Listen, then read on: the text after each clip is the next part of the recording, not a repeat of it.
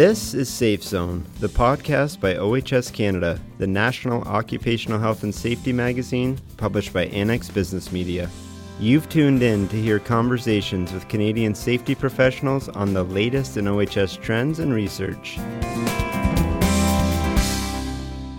Hello, everyone, and welcome to the Safe Zone podcast. I'm your host, Marcel Vanderweer, editor of OHS Canada.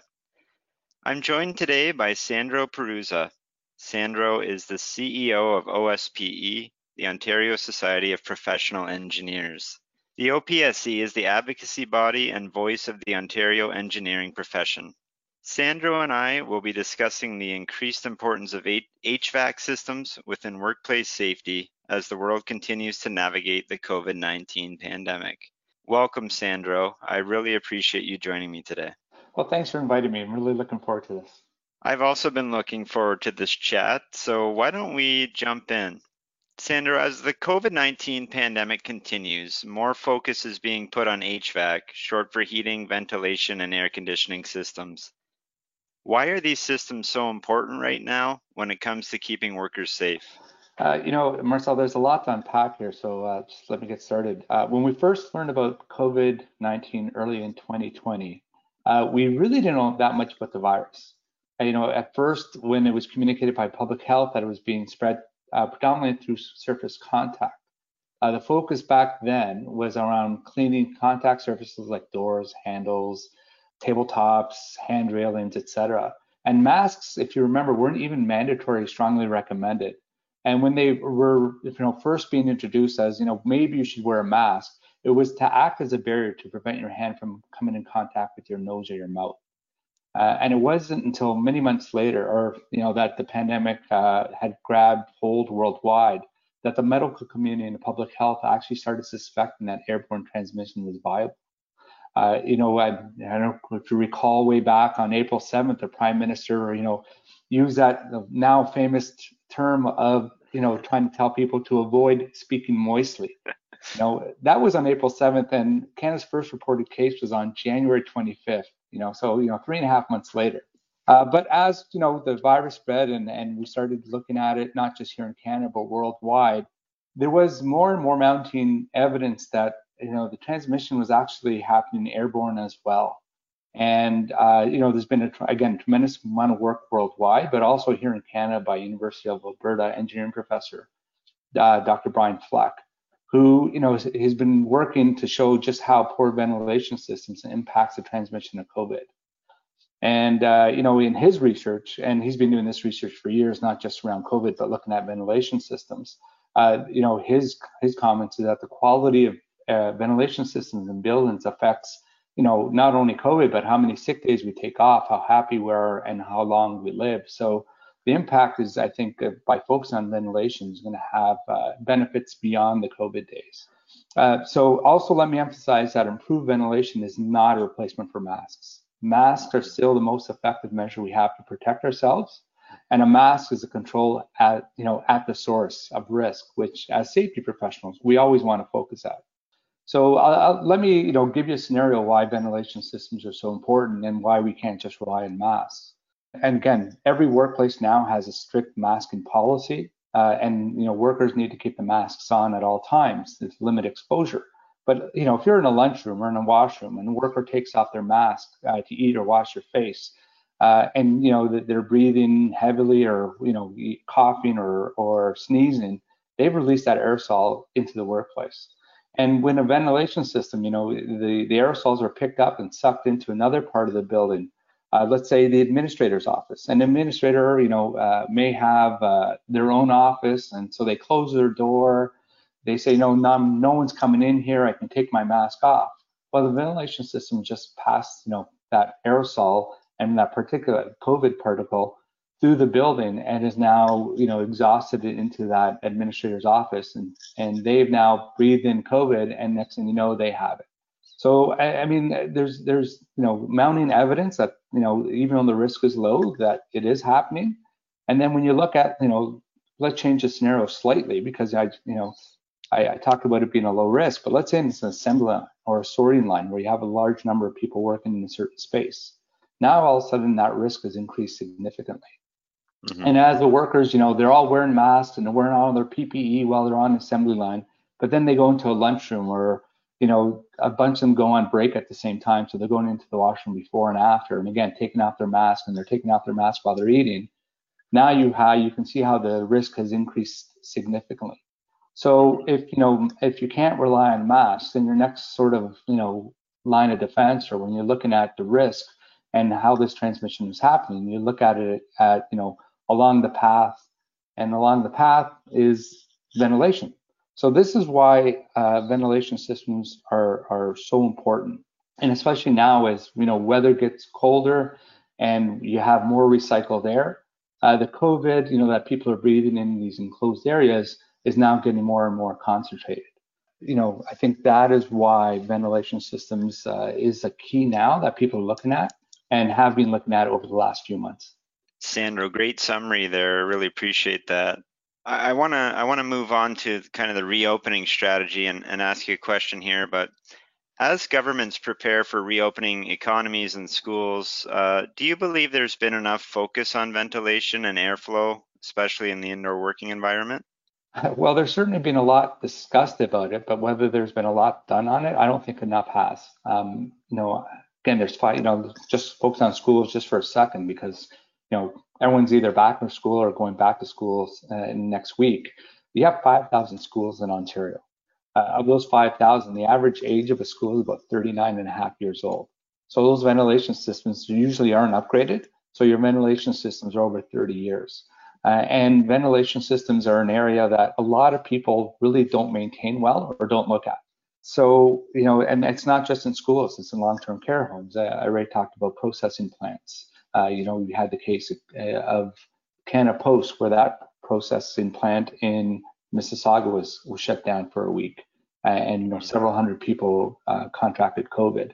You had the meat plants across the country that have been shut down because of it. Businesses need to look at ventilation systems as a way to control that spread, because it's great to reopen, but then if the transmission goes up again because people are indoors and we have to close again, it really doesn't help anybody. So I really want to focus on ventilation systems as an additional control as opposed to a replacement of the existing controls that we have out there. It sounds like there's different products available in terms of HVAC. I'm wondering if there's a gold standard when it comes to the equipment choices in this area. Not when it comes to equipment, and I'll tell you why. I mean, there's certainly a number of different products out there, and more products are coming onto the market every day, it seems. And some are very complicated and very intricate, and also obviously very expensive. But more costly isn't necessarily better. CBC Marketplace recently ran a story looking at just your household indoor air quality systems, and again, it was done by U of T researchers, engineering researchers. And then what they found was the mid-price units actually significantly outperform the more costly units. So, when you look at equipment, you certainly need to do your research. But there is a gold standard for ventilation systems as they relate to infectious aerosols. And that was released, renewed in April 2020 by the American Society of Heating, Refrigeration, and Air Conditioning Engineers, or ASHRAE. And they provide some excellent guidance, which looks at various controls in HVAC systems, including temperature, humidity control, your indoor-outdoor air mix ratios, etc. There is some very technical stuff out there that they produce that's based on a lot of research and analysis that's done globally. But they also provide some recommended controls for different scenarios and different workplace settings. And what I really like about it is when they, demonstrate, we recommend this, they actually also give it a rating of A, B, C, D, and to demonstrate just how strong the evidence is that support these recommendations. So, as a health and safety professional, your first step is to go to the ASHRAE site, and they actually have a COVID subsite that has all these documents listed on it. That's a perfect segue into my next question, Sandro, and that is, what tips would you give health and safety professionals for investigating equipment in their own buildings? The first thing I would do is actually go and look at your air conditioning unit or your HVAC system. How well maintained is it? When's the last time it had an inspection? When's the last time it was maintained or checked to make sure that it's working properly. When's the last time the filters were changed? I alluded to it earlier, that HVAC systems are often neglected. The units are usually on a roof, and because they're up there, no one goes and looks at them until something goes wrong. So, you may not even know your HVAC system isn't working properly until you actually inspect it. So that would be the very first thing I would do. And then again, I'm going to refer back to the ASHRAE standards, and they actually give you basically 5 different recommendations. The first one, again, which they have it as number 5, but I'll say it as number 1. Verify that your HVAC systems are functioning as designed. Secondly, what are the public health guidelines? Different jurisdictions have actually looked at this and put out some requirements around, not only social distancing and wearing a mask and other PPE, but administrative measures. Circulation of occupants, reduced occupancy, hygiene, sanitation. So, look at, again, the workplace controls. Look at your workplace processes. So, is the actual airflow going from high concentration of people to low concentration or vice versa? The second, so that's the second thing, is again, look at public health guidelines. The third thing is looking at then ventilation, filtration, and sanitation or air cleaning. So it's not just the ventilation systems, but looking at your filtration systems and your air cleaning or sanitation systems. So again, maintain, the minimum outdoor airflow ventilations as per the ASHRAE codes and standards. You may have to increase your mix of outdoor air in the winter, but it's not just temperature, it's humidity as well.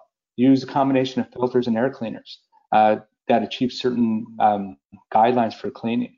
Use air cleaners which provide evidence of effectiveness and safety. And select control options, including standalone filters and air cleaners if you're in a high-risk situation. So don't just rely on your existing HVAC system, but if you have high occupancy areas, you may have to bring in additional systems, external systems to supplement your existing air system.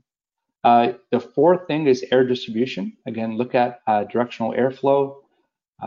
Again, you don't want air flowing from a concentration where high concentration where people are to a low concentration, because the more people you have, the higher risk of that there's someone in that group who's going to have COVID. You actually want airflow going in the other way. You want it going from a low concentration of people to a high concentration of people. So looking at airflow and how air is distributed from person to person. And then finally, this is where the technical stuff comes in, and this is around your HVAC system operations. And this is where you may have to bring in an HVAC specialist to look at, again, how do you maintain temperature and humidity design points as set by the ASHRAE standards. Ensure that you have equivalent clean air supply coming in. Do you have a mechanism where you need to flush spaces in between, as a work, if you're in the middle of a shift change, do you want to put in a time, maybe 30 minutes in between shift changes, so that the air has time to, exchanged and you have fresh air coming in? And also looking at staggering breaks and lunch periods, so that your workforce is not having lunch at the same time in an enclosed area. So these are just at a very high level some of the things that your health and safety professional needs to be doing to ensure that their people are safe and the air that they're breathing is clean. Yeah, you've given us a lot of advice and helpful tips here.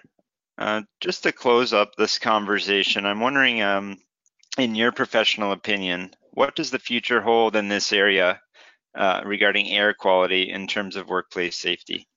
Oh, that's a really good question. I think air quality is going to be a bigger and bigger issue in the next decade or more. I think COVID has really shone a light on the importance of indoor air quality. But just looking at the environmental movement right now, and I'm certainly involved in that as well. I'm on various committees looking at how do we design, the green buildings of the future, your net zero buildings, and looking at building envelopes. Of course, these are all closed systems now.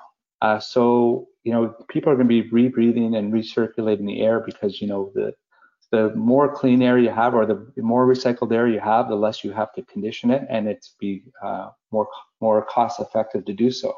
But as a byproduct of that, you also have to make sure that air is clean, not just for chemical contaminants, but biological contaminants. I think a lot of technologies needs to be developed to make sure that we're constantly cleaning that air, especially the recycled air. Looking at long-term care homes, I willing to wager the majority of the cases that are happening in long-term care homes is not patient-to-patient exposure, it's through the ventilation systems. So moving forward, I think as the building codes get reviewed, ventilation systems and upgrading ventilation systems needs to be part of those new building codes.